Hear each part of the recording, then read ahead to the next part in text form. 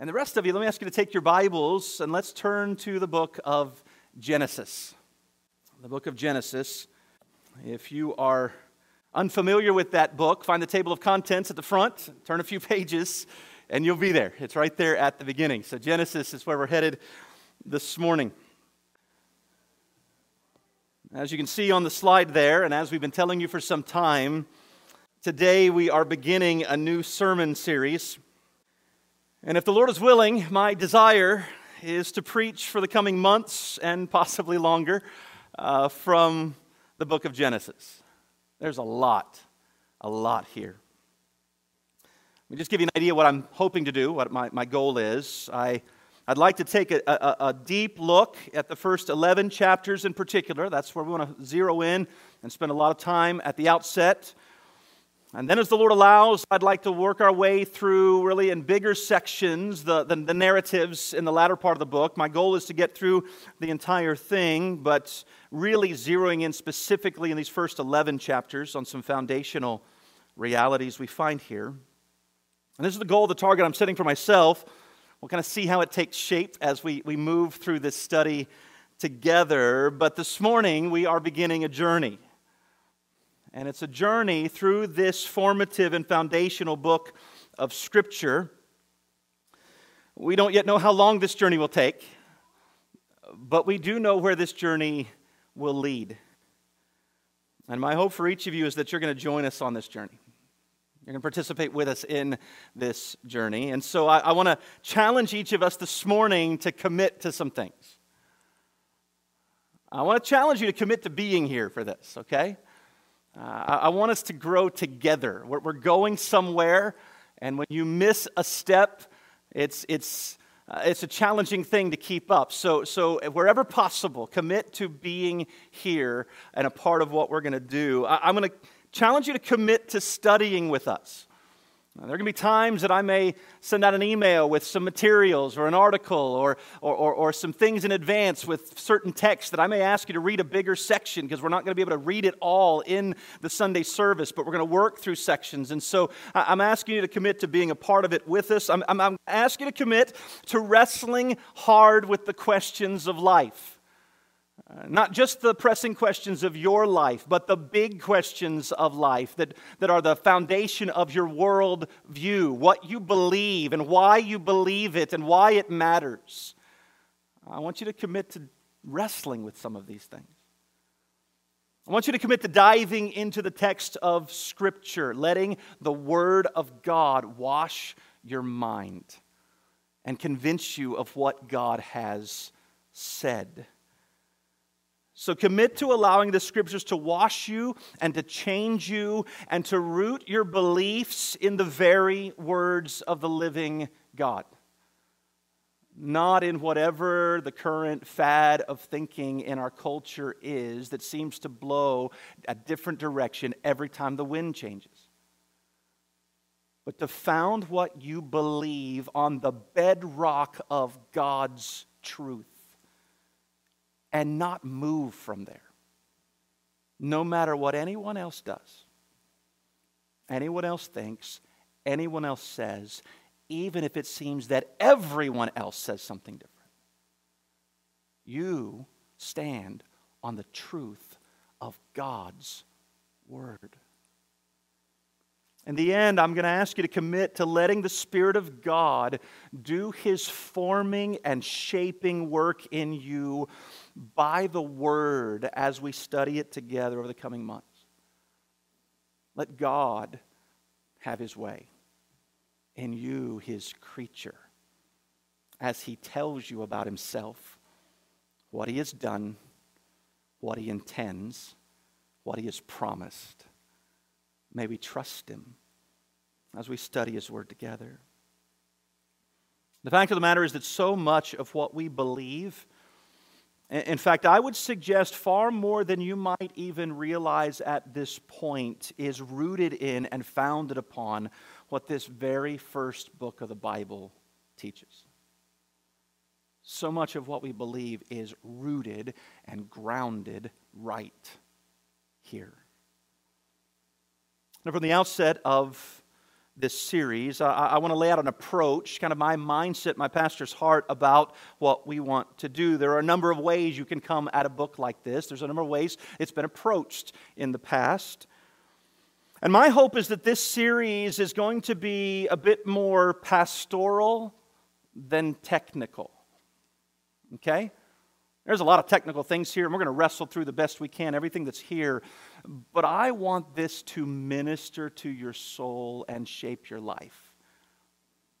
I don't just want to be something where now I've got a few more answers, I've got a few more data points, and so I feel equipped. I want this to change us from the inside out. I want this to be more foundational than merely devotional. I don't want us just to come and think, oh, give me the next little thought, the little tidbit for my mind. No, I want this to be bedrock truth upon which we stand and on which we walk and on which we live and on which we speak and on which we minister. It informs, I want it to inform how we vote and how we interact with neighbors and how we interact in culture and how we determine how we live in this life. These realities are that kind of foundation for us. I want the Word to instruct us. I want this book to be, or this study to be more applicational than theoretical. We can sit down and we can talk about all kinds of things, and there are some challenging interpretational things in this book.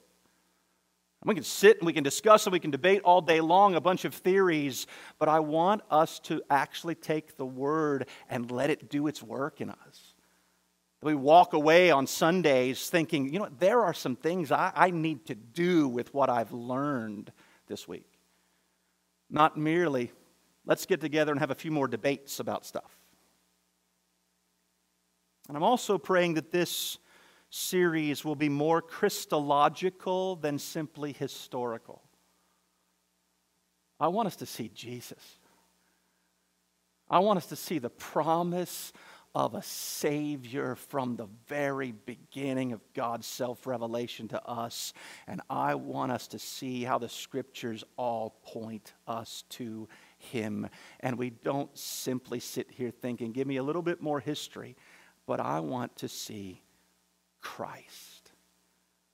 By His grace, I'm praying that it might be so.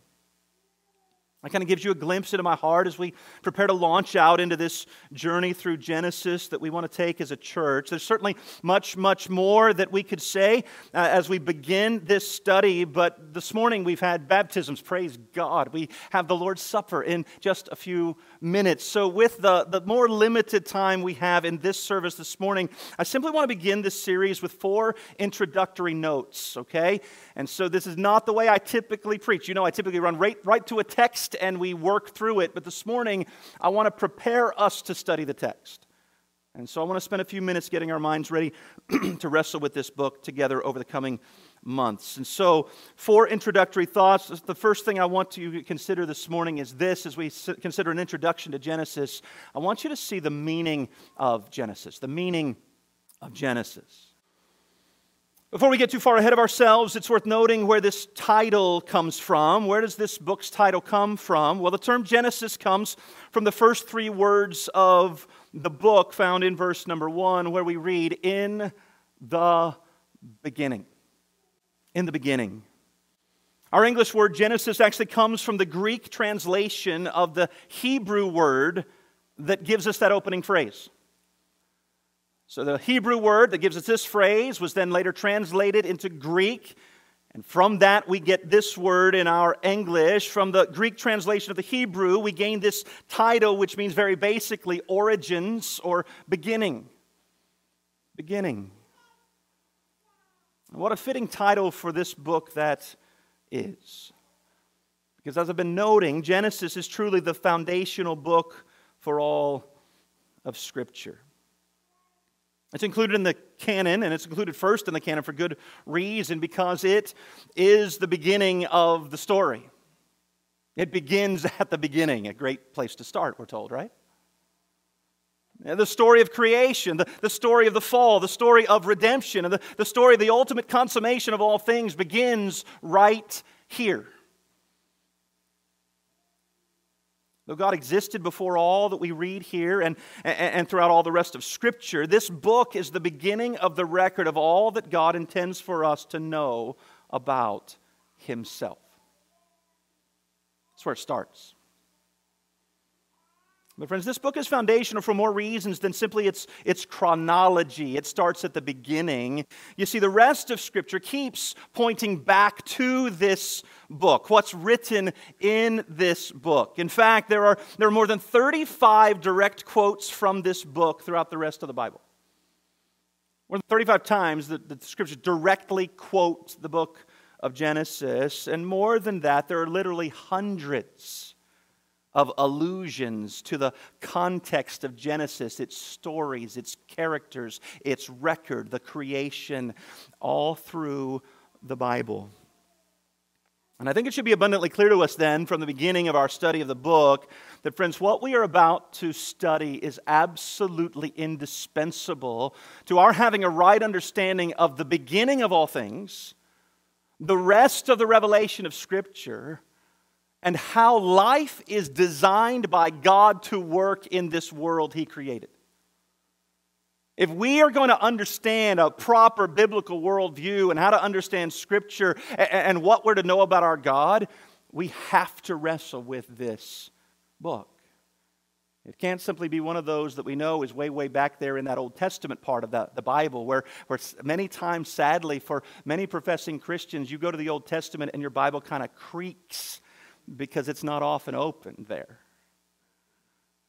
And I think we need to be far better acquainted with this portion of Scripture than we may be at this point. And so with that in mind, then, let's just consider a second introductory note. We said we need to consider the meaning of Genesis, but secondly, consider the author of Genesis. The author of Genesis. Though it's been more recently debated, virtually no one in the early church questioned the authorship of Genesis. In fact, everyone in the church for centuries agreed that Moses was the author of Genesis. With the rise of modern scholarship, though, critical scholars have postulated a number of theories as to how we got this book. The problem with all of these theories, though, is that they disregard the rest of Scripture. Just read the Bible. It tells you who wrote this book. I did a lot of reading about some of these theories over the last several weeks, and I'm not going to bore you with all those details. Because in my opinion, they're worthless theories. The Bible answers it. Just read the Bible. You see, the uniform testimony of the Bible is that Moses was the author of Genesis, along with Exodus and Leviticus and Numbers and Deuteronomy. In fact, there are more than 20 biblical passages that attribute those 5 books to Moses. In fact, when the Scriptures want to refer to that first part of the Bible, those 5 books that contain the law and the early history, it just refers to it as Moses. Not as history or the Pentateuch, it just refers to it as Moses. In fact, in Mark chapter 12, here's an illustration. Jesus says this, "And as for the dead being raised, have you not read in the book of Moses?" He's referring to the Pentateuch here. In the passage, he quotes directly here from Exodus. In the passage about the book, about the bush, how God spoke to him, saying, "I am the God of Abraham, the God of Isaac, and the God of Jacob." Jesus himself refers to these first 5 books, this Pentateuch, as the book of Moses. In Luke 16, in verse 29, we read this, "But Abraham said, 'They have Moses and the prophets. Let them hear them.'" Luke 24, 27, Jesus, and beginning with Moses, Moses and the prophets, he interpreted to them all in the Scriptures all the things concerning himself. That's just 3 passages. There's at least 20 of these where the Scriptures just refer to the first 5 books of the Bible as Moses' work. As you study Scriptures, it becomes very clear very quickly that the other Scripture writers believed and wrote under the Holy Spirit's inspiration that Moses was the author of the first 5 books of Scripture, including Genesis. And understanding that, then, we just need to move on to another introductory note. So we said we need to understand the meaning of Genesis, and we need to consider the author of Genesis. But thirdly, I want you to consider the structure of Genesis. As you read this book, as we work through it over the next few weeks and months, what are we going to find? Well, friends, like more recent scholars have been divided on the question of who wrote Genesis, even more scholars seem divided on the question of what is Genesis. What is it? By that we mean this, what kind of literature is this book? You have to wrestle with questions of genre. What kind of literature is this book? What is it intended to be? And so, again, there are a number of things postulated. Well, maybe it's just narrative. Maybe it's just story. And it's just telling us some stories. Or maybe it's mythology. It just contains the myths of the records of how things began and what we understand. Or maybe it's tradition. Just oral tradition passed down and finally written down. Or maybe it's history. Maybe it's factual history. And some have even said, well, it's filled with theology. It's filled with theology. So it's a theology of sorts. And others have just asked, might it be some kind of a hybrid of more than one of these varied genres? How do we read this book? How are we to understand it? I think it's important to understand at the beginning, friends, that many who would have us believe that Genesis is simply myth or simply tradition do so with an agenda. They do so in order to undermine its inspired authority over us. If it's just myth, if it's just tradition, it really doesn't have any weight on what you think today, because there's a lot of myths and traditions throughout the world about how things began and about what happened. And the goal of these who would undermine its authority seem to really want us to conclude that Genesis is nothing more than the mythical record of origins of a people that was passed down by oral tradition until someone, or as many postulate, multiple someones, finally wrote it down. And so there's really no basis for you to stand on this and let your worldview be shaped by this, because it's just a bunch of myths that got passed down by tradition, and now finally somebody wrote it down, and that's really where you want to hang your hat? That's really where you want to rest your head? That's really where you want to plant your feet? On a bunch of myth and tradition? But friends, nothing could be further from the truth. That it's just myth or tradition. You see, the structure of the book actually helps us make sense of what the book is. When you stop and think about how it's written, it helps us understand what it is. The truth of the matter is that the book is broken down by the author into 11 different sections. 11 sections. Let me just demonstrate to you how it's broken down. You see, we start first with what we might call the prologue or the introduction in chapter 1 and the beginning of chapter 2. There's an introduction to what's being said. And then what you find in chapter 2 and following is the history of heaven and earth. And then you come to chapter 5 and you find the family history of Adam. And you start to see a pattern form very quickly as you read the book, because the rest of the book is broken down into the family history of Noah and Noah's sons and Shem and Terah and Ishmael and Isaac and Esau and Jacob. And you say, well, Pastor Joe, are you just coming up with that on your own? I mean, is that something you've just kind of picked out of the book? No, it's actually a very scholarly approach to the book, because all you have to do is read and you start to find a pattern in the author's language. You see, each of these sections, except for the prologue, is set off with a version of the same phrase, and the phrase goes something like this: these are the generations of. These are the generations of. For instance, Genesis chapter 5, verse 1. And this is the book of the generations of Adam.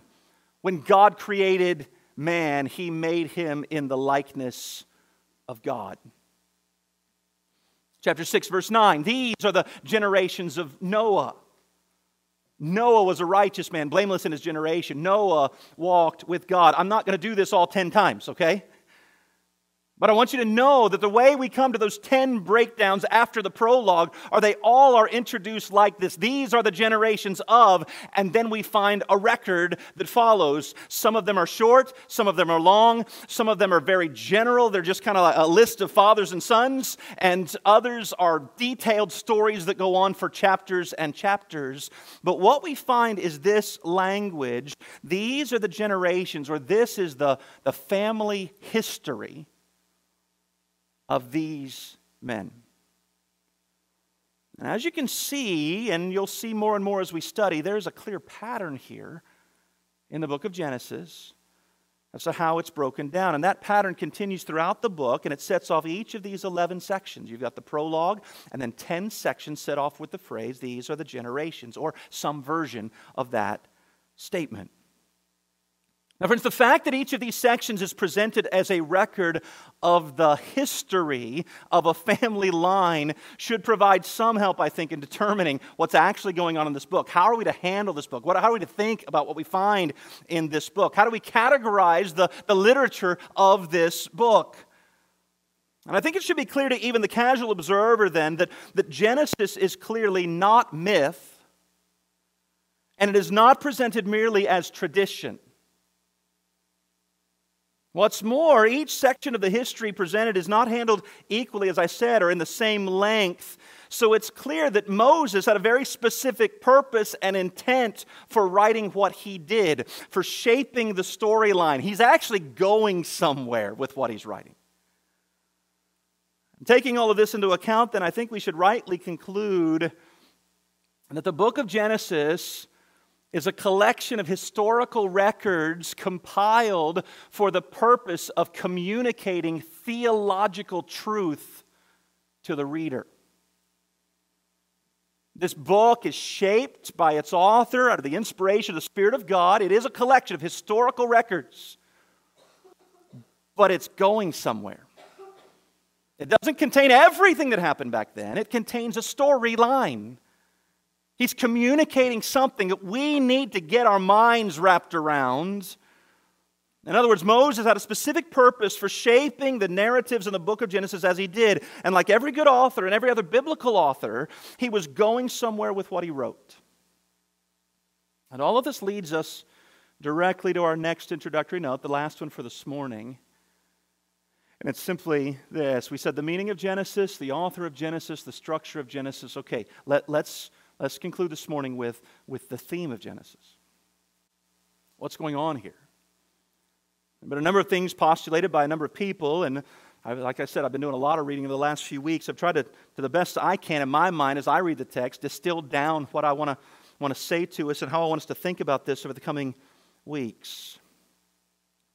Well, in order for us to make sense of where Moses was going when he wrote Genesis, I think we have to remember the fact that the book is the first of 5 books that make up what we call the Pentateuch.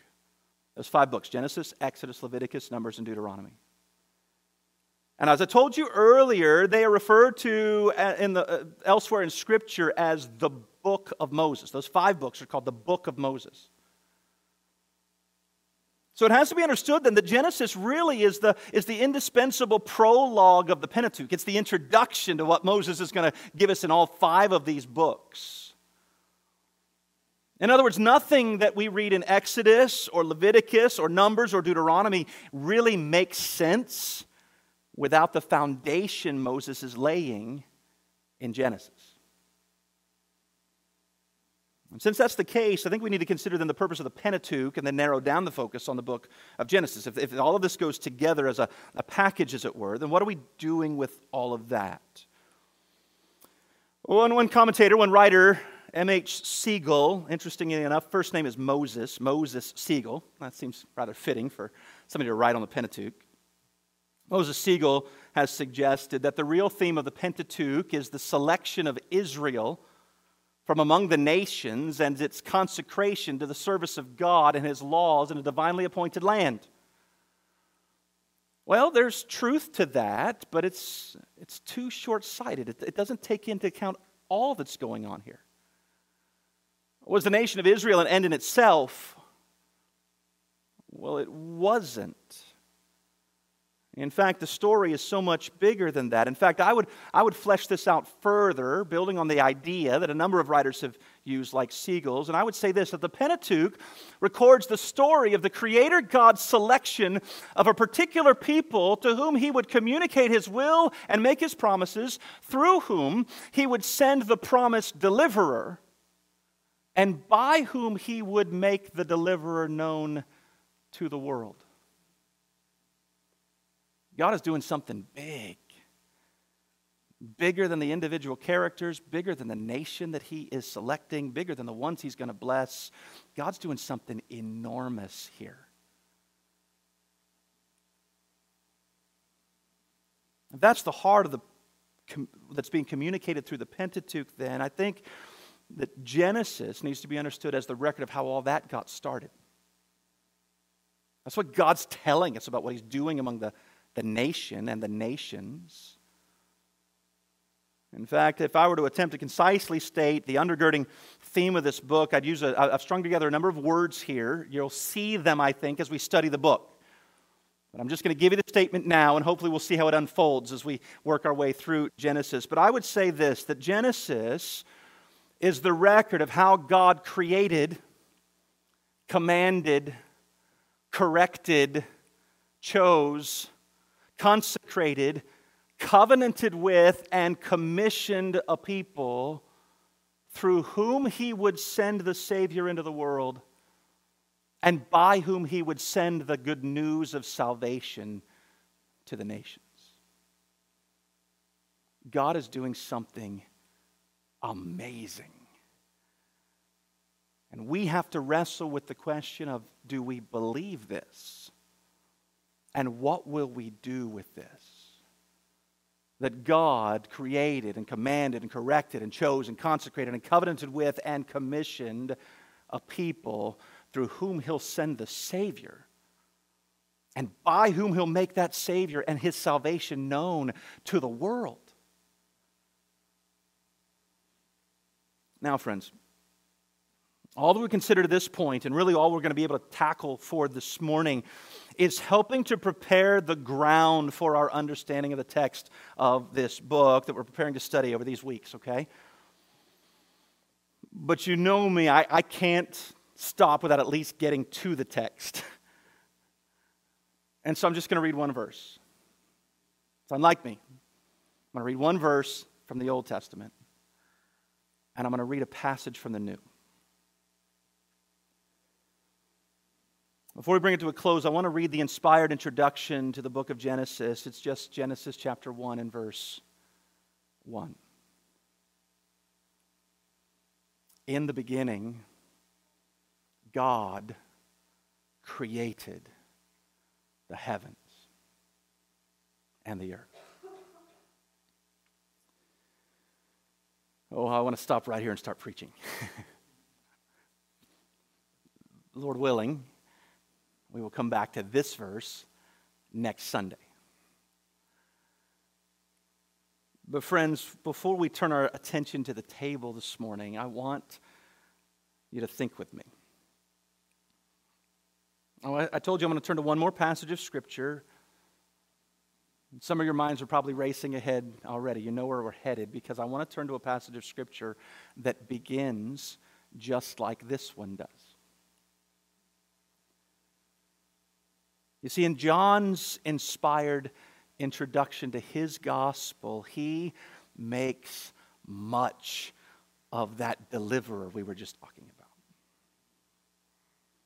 That promised one, the one that's prepared for in the book of Genesis. And it's that same promised one that we who are now in Christ, if we're saved, celebrate when we come to the table.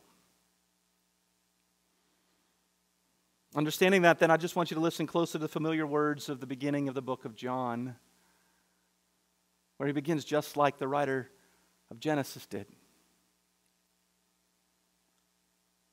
In the beginning was the Word, referring to Christ Jesus.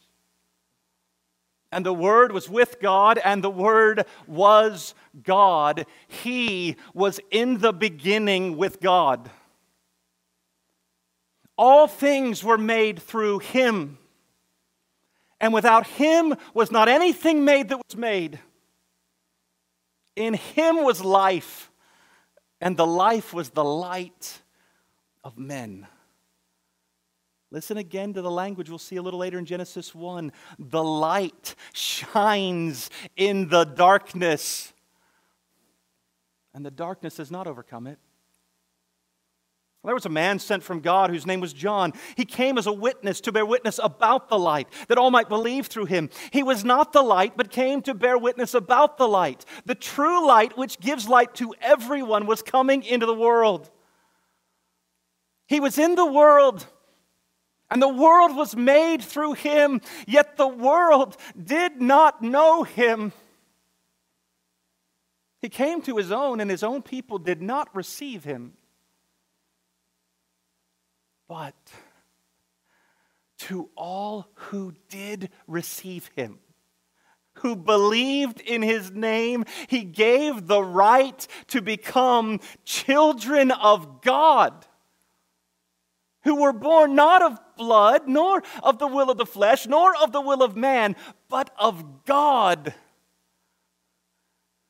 And the Word became flesh and dwelt among us. And we have seen his glory. Glory as of the only Son from the Father, full of grace and truth.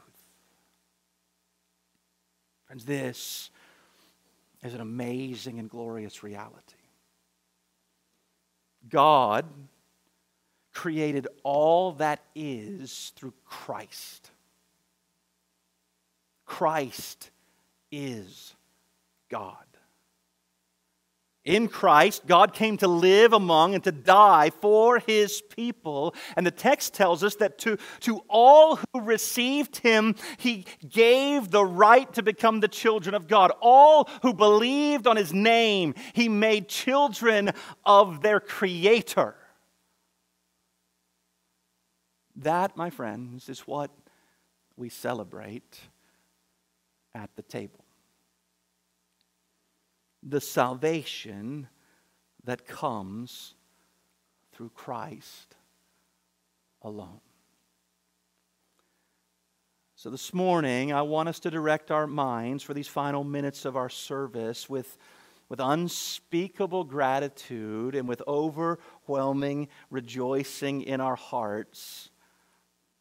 I want us to turn our eyes upon Jesus.